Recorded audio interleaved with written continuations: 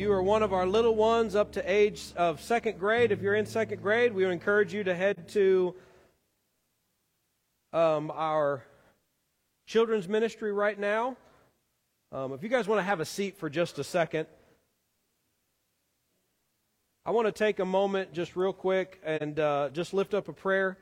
Miss Doris, who sits over here, is not feeling well, and they actually just left to get her checked out, and I just want to take a moment and lift her up in prayer. You will also notice that Miss Karen is not here. We don't usually use the computer if it's your first time here. She is not feeling well. There's been some bugs that have been coming through the community, all different kinds, and let's just take a moment and lift them up in prayer this morning. Let's pray together. Our gracious God, Lord, we just want to take a moment, God, as we are coming into our time in your word, Lord, to lift up specifically Miss Doris. God, as she is left here and is not feeling well, God, we pray that as she goes to hopefully get checked out, God, that you would just be with her, be with those at the ER or wherever they go, God, just to check on her and make sure she is doing well. Lord, we praise you for church family and that she had someone to be able to go with her and to make sure that she is okay. But God, we just pray for healing. Lord, we pray that if she's going to go see a doctor or a nurse, Lord, that they might be able to see what is going on and be able to take care of her and minister to her. And God, we just pray ultimately that she would be restored. Lord, with that, we do want to continue to lift up Karen and just pray for her also as she is not feeling well, Lord. We pray for healing on them and really all those that are not with us this morning that are home because of sickness. God, we just pray that you would bring about that healing. So, God, we lift these things up to you. And, God, we ask now as we get into the Word together, Lord, that you might open up our hearts and our minds, that we would have an encounter with you through the Word. Lord, we ask these things in Jesus' name. Amen. All right, we are beginning a new series that is going to lead us right up to and through Easter.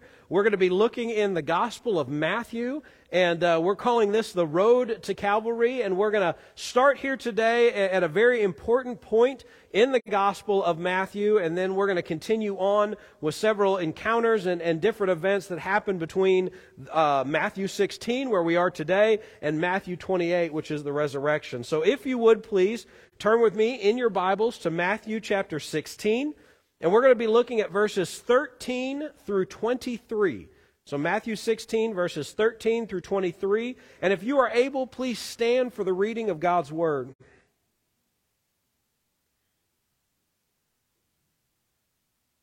And the Gospel according to Matthew says this. It says, "Now when Jesus came into the district of Caesarea Philippi, he was asking his disciples, 'Who do people say that the Son of Man is?'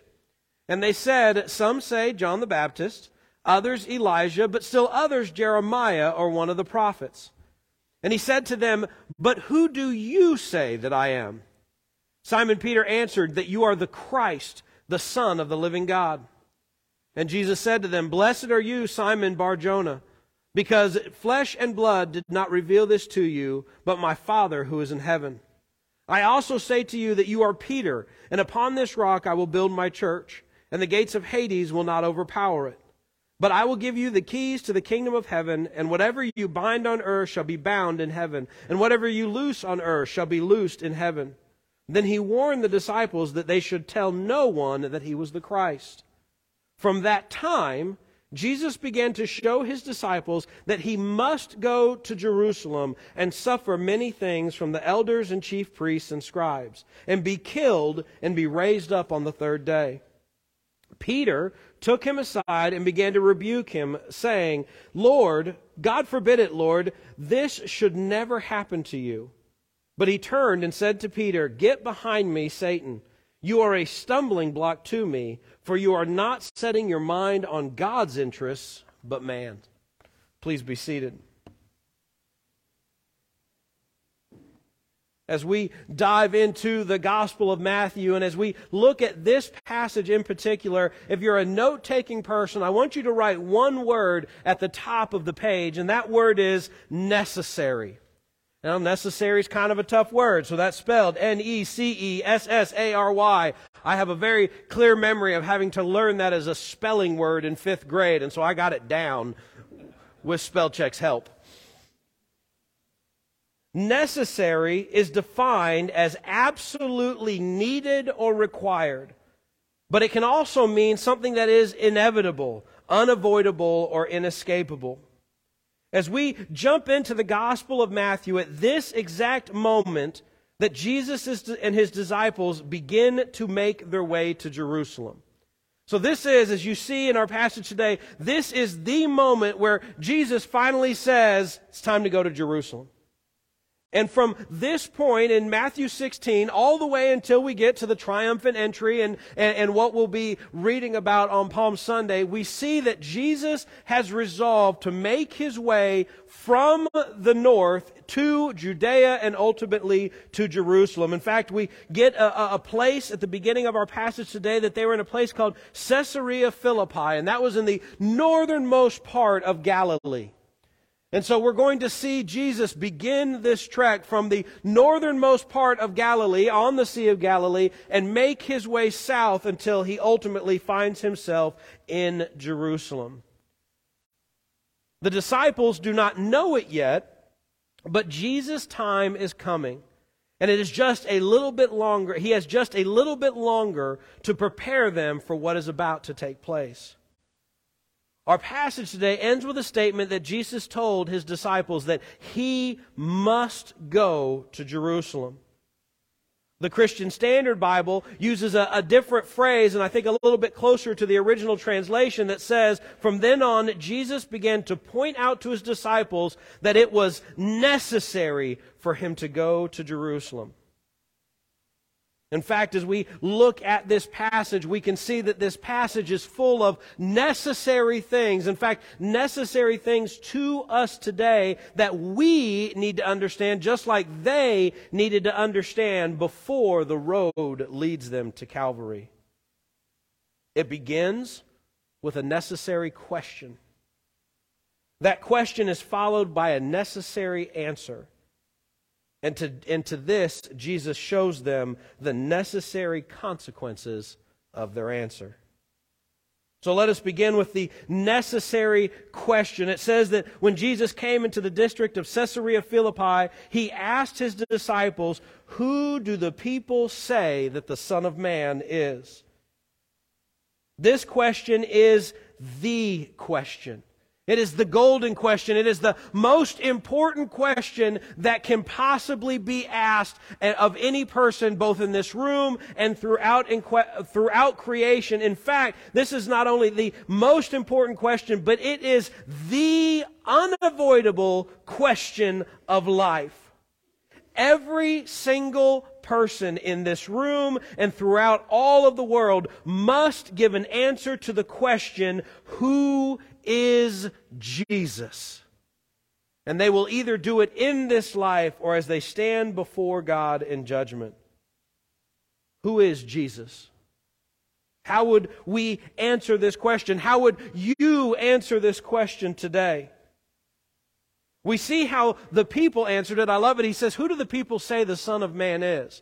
And then they begin to give their list of what they've kind of heard as the murmurings of the people. How much fun would it have been to be a disciple just working the crowd? You know, Jesus is teaching. Maybe you're the guy that was handing out loaves and fishes. Maybe you were one that was kind of looking through, and you were the one that maybe came ahead of Jesus as you went into town to town. Imagine you're the first of the disciples to kind of get to Caesarea Philippi. You were like kind of the scouting party. You know, this is pre-internet. You couldn't just reserve a hotel. You had to kind of get there and figure out where you're going to stay and what you're going to do. And maybe you were that guy. And you got to hear what the people were saying about Jesus when Jesus wasn't around. Or hear what the crowds were saying about Jesus while he was teaching and speaking in the synagogues. So what did they hear? We hear it in verse 14. They said, "Some say John the Baptist." This had been a rumor that we'd heard about. In fact, even Herod, who had killed John the Baptist, had him beheaded, was a little nervous because suddenly he thinks he's taking care of his John the Baptist problem, only to hear that now there's a new person out there preaching and performing miracles, and the rumor was that John was back, and it scared him. Others said Elijah. Now, this is significant because Elijah was the one that was supposed to come before the Messiah, that he was the forerunner that they had kind of expected. That was what they had read in Malachi, and so some people thought that he was just the forerunner, the one that was coming before the Messiah. Still others said Jeremiah, or just one of the prophets, that he was a new prophet of God speaking for God. Makes you wonder and really start to consider, what do people say today about Jesus? You know, if Jesus were to ask you today, who do the people say I am? It'd probably look a little different today. And if we think about what we've heard, and you've probably heard some of these things, we might say to Jesus today, some say that you're a great moral teacher. Still others say that you are maybe an enlightened spiritualist, that Jesus was like the forerunner of the New Age movement. Still others say that they're not even sure you existed at all, and that you're not just something that Rome made up in order to control the people. We've heard these things before. I certainly have. Or maybe people just don't want to answer the question at all. And maybe that's even you today, that you kind of hope that if you just continue to put off the question, that eventually it'll kind of figure itself out. And I think a lot of people do that today, and we decide, instead of answering and dealing with the question of who is Jesus, we just set that on the back burner. We kind of think of that as just kind of a religion thing. And I've got too much stuff going on my plate now. I've got all these important things. I'm trying to, get my career going, or I'm getting ready for retirement, or I'm trying to get my kids raised and out of the house, and blah, blah, blah, blah, blah. And I'll deal with that Jesus thing later. But we need to be careful. Because I've heard it said recently, and I think this is oh so true, and that is, refusing to answer the question is still an answer. You ever text somebody, hey, are you still coming to help me move my couch? And they don't answer? Do you know that the lack of answer is still an answer? If I ask you to help me move my couch and you don't answer, I know that is an answer. It's no. And then you suddenly pop up 3 days later like, hey man, what's up? Like, yeah, the couch is moved now. I think we do that with Jesus. And when we get pressed with the question, who is Jesus? We initially just go, I don't know. I don't know. I don't know who he is. Well, what do you think? I don't even know what I think. And they just put it off. I'm reminded of a young man that attended Camp Schaefer when Chris and I were directing. We still are directing. I've said that in the past tense, but we're not done yet, right? And I talked to a young man, and I finally said, hey, man, you've been here, you've heard the Jesus, you've heard it all. You've heard the gospel. You've been here all week. We're talking, this is Thursday. Like, we're just short of, like, packing up the vans and going. And we're pretty particular. We want to make sure that kids hear the gospel while we're at camp. So we're pretty thorough about that. And I went up to this young man who I'd known for a few years, and I said, hey, man, what's going on? I was like, you've heard the gospel. You know the gospel. You know the good news. Where are you at? And he said, I don't, and he said, I don't know. I guess I've never really thought about it. And I said, you got 24 hours. I said, I'm not saying if you don't decide in 24 hours you're not saved.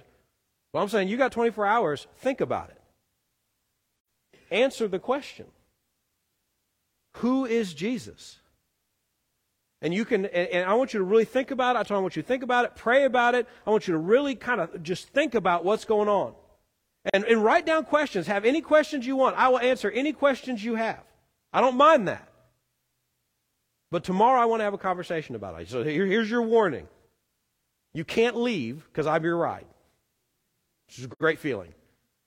I said, but you've got 24 hours to think about this and to ask yourself the question, who is Jesus? Because you need to answer this question.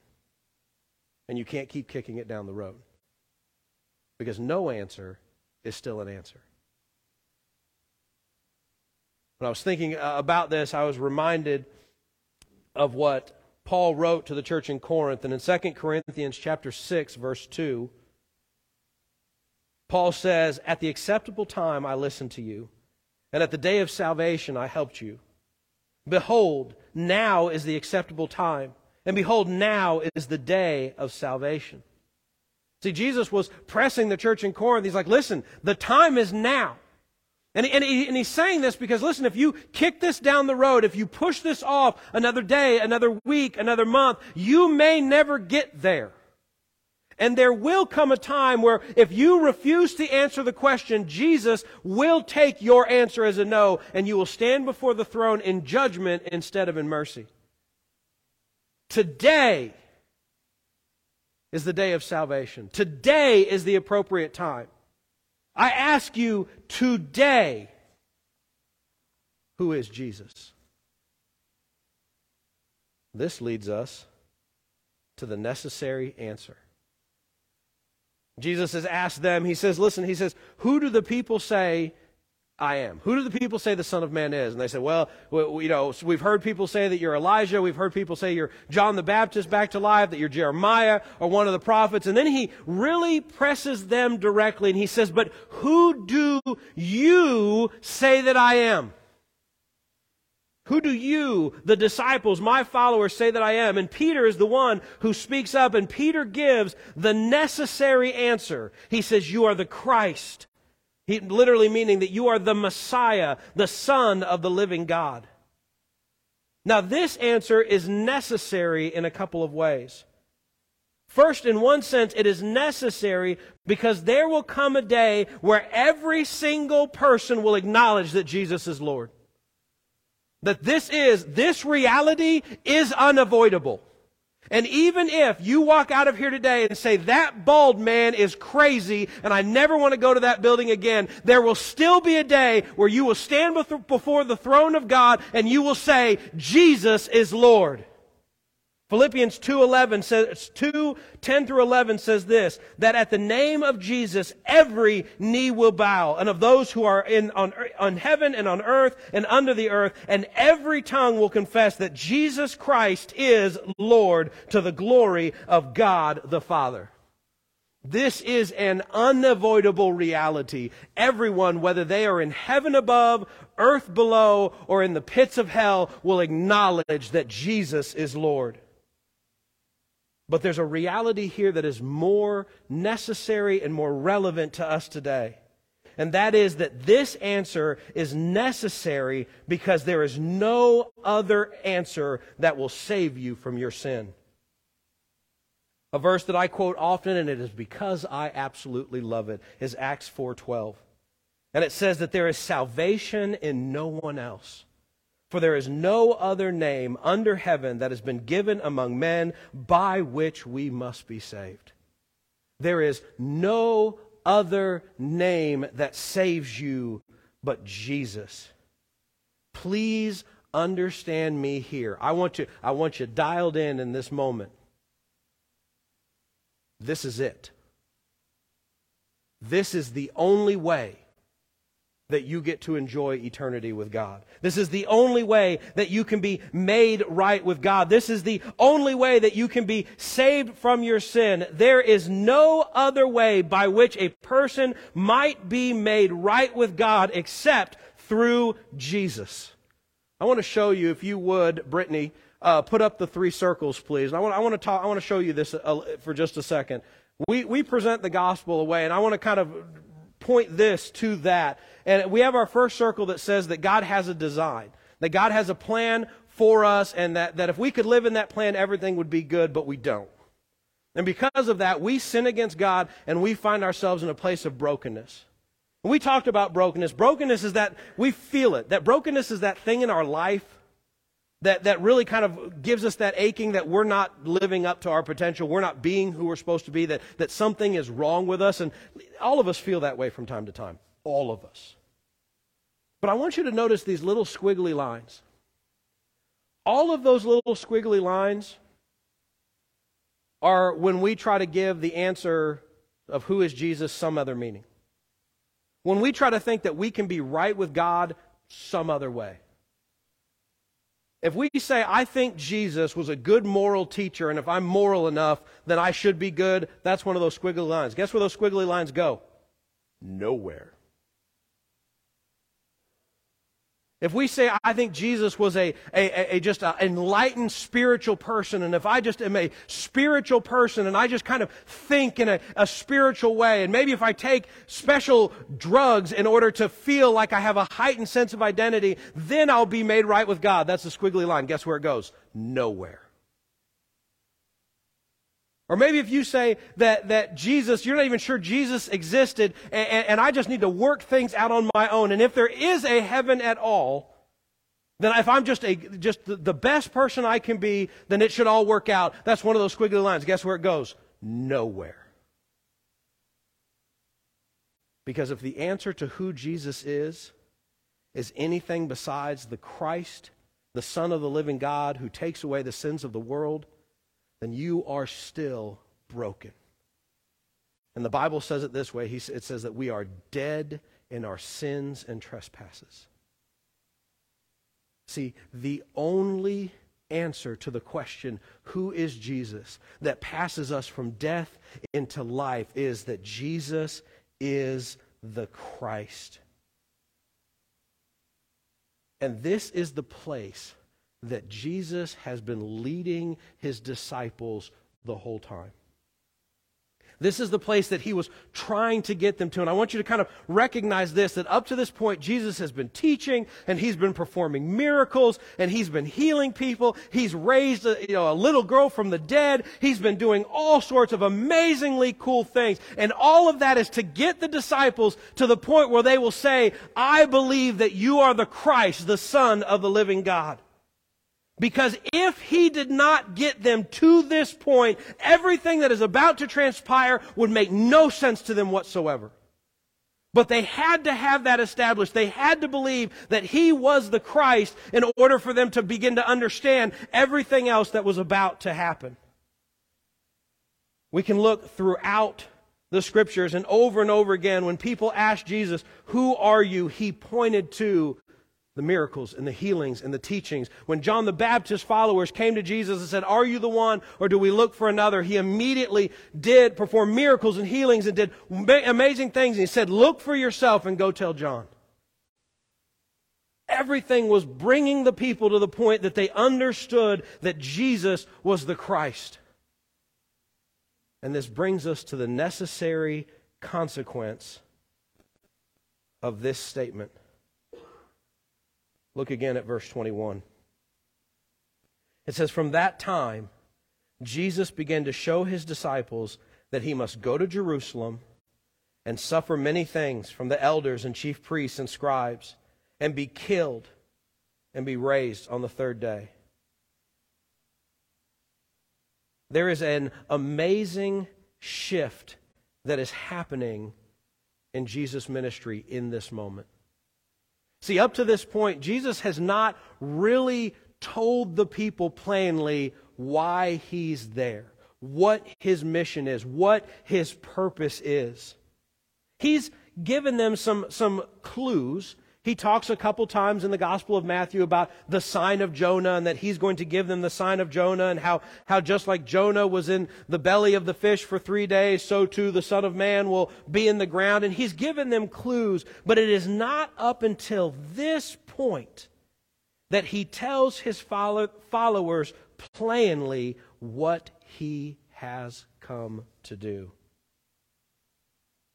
It is at this moment, after they have declared that he is the Christ, that he tells them that he is going to his betrayal, his crucifixion, and his resurrection. That these things were necessary, and that they were what he came to do as the Christ. We can't help but look at how they respond to this news.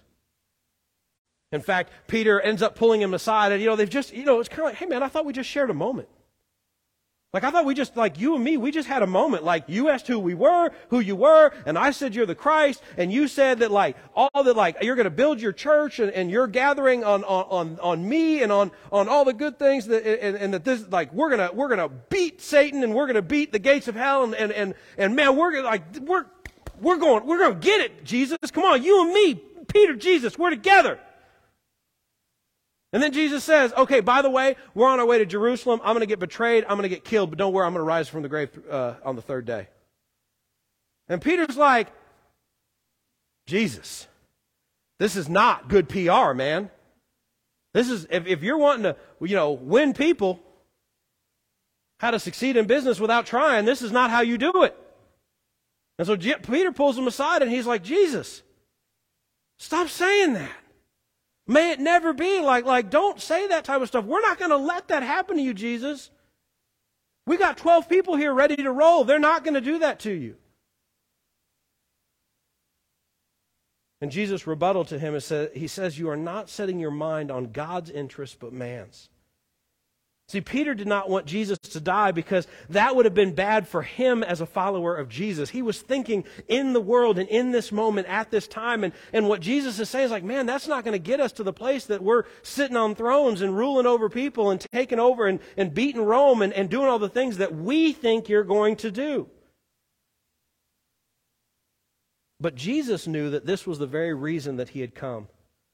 And that his death would do more than usher in an earthly kingdom, but that it would save not only Peter and his disciples, but all of those who come to believe in Jesus from their sins. After the resurrection, Jesus made it all clear to them. In fact, I love what Jesus says in Luke 24. And I'm going to be reading starting in verse 44, and it says this. It says, now he said to them, these are my words which I spoke to you while I was still with you, that all things which are written about me in the law of Moses and the prophets and the Psalms would be fulfilled. And then he opened their minds to understand the Scriptures. And he said to them, thus it is written, that the Christ would suffer and rise again from the dead on the third day, and that repentance for the forgiveness of sins would be proclaimed in his name to all the nations, beginning from Jerusalem. A necessary question leads to a necessary answer as well as a necessary consequence. We ask the question, who is Jesus? And everyone here in this room has to answer that question. Now the answer is he is the Christ, the Son of the living God. He is the one who lived a perfect life so that he might die a sacrificial death on the cross, paying the price for our sins. This Jesus would then be raised from the dead on the third day, defeating death and giving all those who believe in him everlasting life. And this is the gospel that you see up there. See, the gospel is the good news that what Jesus set out to do is exactly what he did. That the cross and the resurrection were not an accident, but they were the plan. If you were in Sunday school this morning, even Jesus says, he says that I am like a seed that is planted in the ground. And that not until it is planted might it grow up. And he tells them that he is going to die. But the reason for his death is so that we might have life. And the good news of the gospel, the only thing that can deliver you from your brokenness is answering that question, who is Jesus? With I believe that he is the Christ. And not only do I believe that Jesus is the Christ, but I am surrendering my will to him. I am surrendering my life to him. I am repenting of my sin, and I am following Jesus. This is the good news of the gospel. This is what it means to repent and believe. And this question is still being laid out to us every day.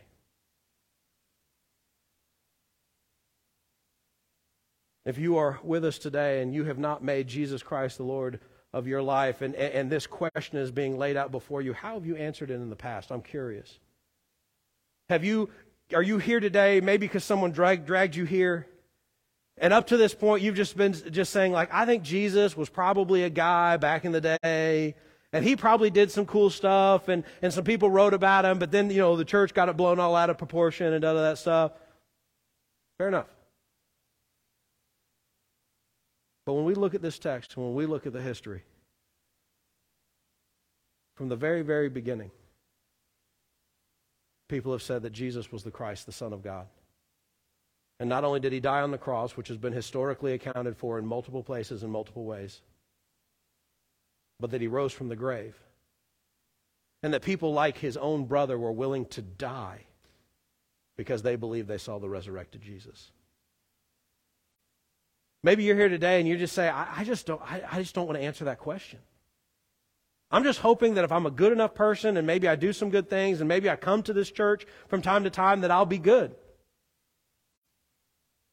I'm going to tell you, as the old saying goes, just because you sit in a garage doesn't make you a car. And that this question is laid before you, and the only thing that is going to save you from your sin and make you right with God is if you come to the realization, if the Spirit reveals to you that Jesus is in fact the Christ. Will you believe that today? And in believing that, will you give your life to Christ? Now, you may be here today, and you are a follower of Jesus. But make no mistake, just because you are a follower of Jesus and that you have placed your hope and trust in the gospel of Jesus Christ does not mean that we don't answer this question every day. And every day we have to get up and we have to decide, do I trust Jesus or am I going to trust myself today? See, Peter, he said he believed Jesus is the Christ, but when it came right down to it, he said, but I don't want you to be that Christ. If you are a follower of Jesus, you have to believe that Jesus is everything he said he is every day and live that out in your life. Not so that you might, we're not worried about losing your salvation or that's jeopardizing your relationship with him, but rather because there is a world who needs an encounter with Jesus, and you and your walk in your life is how they may come to know him. Are you ready to get up every day and live your life in such a way that people can see that Jesus is Lord? What are you going to do with this question? Who is Jesus? What are you going to do with the answer that saves? And what are you going to do with the fact that in order for him to save you, it meant he had to be betrayed and crucified and resurrected? If you're ready to make Jesus Christ your Lord and Savior today, we want to invite you to come up front, and I'd love to have a conversation with you about what it means to follow Jesus. If you don't want to talk to me, I don't blame you. But you probably came with somebody here today, or you know someone in this room today that would love to share with you a little bit more about what it means to make Jesus Christ your Lord and Savior. If you are a follower of Jesus, I challenge you today, live like it. And allow your life and your words to point people to Jesus. Let's pray together. Our gracious God and King, Lord, we thank you so much for your word. God, we praise you that you sent your one and only Son, Jesus Christ, to die on the cross. And Lord, we recognize from our passage today that that's why you sent him. This wasn't the last effort of a dozen failed attempts to save your people. But Lord, this was the plan from the foundation of the world. That from the moment Adam and Eve ate the fruit and fell into sin, Lord, that you already had this plan in place, that you would redeem a people for yourself, and that comes through Christ. God, every single person in this room is confronted with the question, who is Jesus? And God, we're even reminded from the passage that the truth of that question is revealed through the Spirit. And so, God, I pray even now, God, that your Spirit would fall heavy on this place. God, if there is anyone in this room today that does not know Jesus Christ as Lord and Savior, God, I pray that even now your Spirit is convicting them of their sin, of helping them to see the truth that Jesus is the Christ. And God, I pray that they would respond to the gospel and saving faith today, that they might believe and that they might repent, making Jesus the Lord of their life. God, for the rest of us, I pray that you would just burden our hearts, that we live this out every day, that we would recover and pursue your design for our lives, and that, God, that our lives might be a living witness and a living testimony to the fact that Jesus is the Christ. And God, may you be glorified in all these things. And God, may you have your will be done. Lord, we ask these things in the precious name of Christ Jesus. Amen.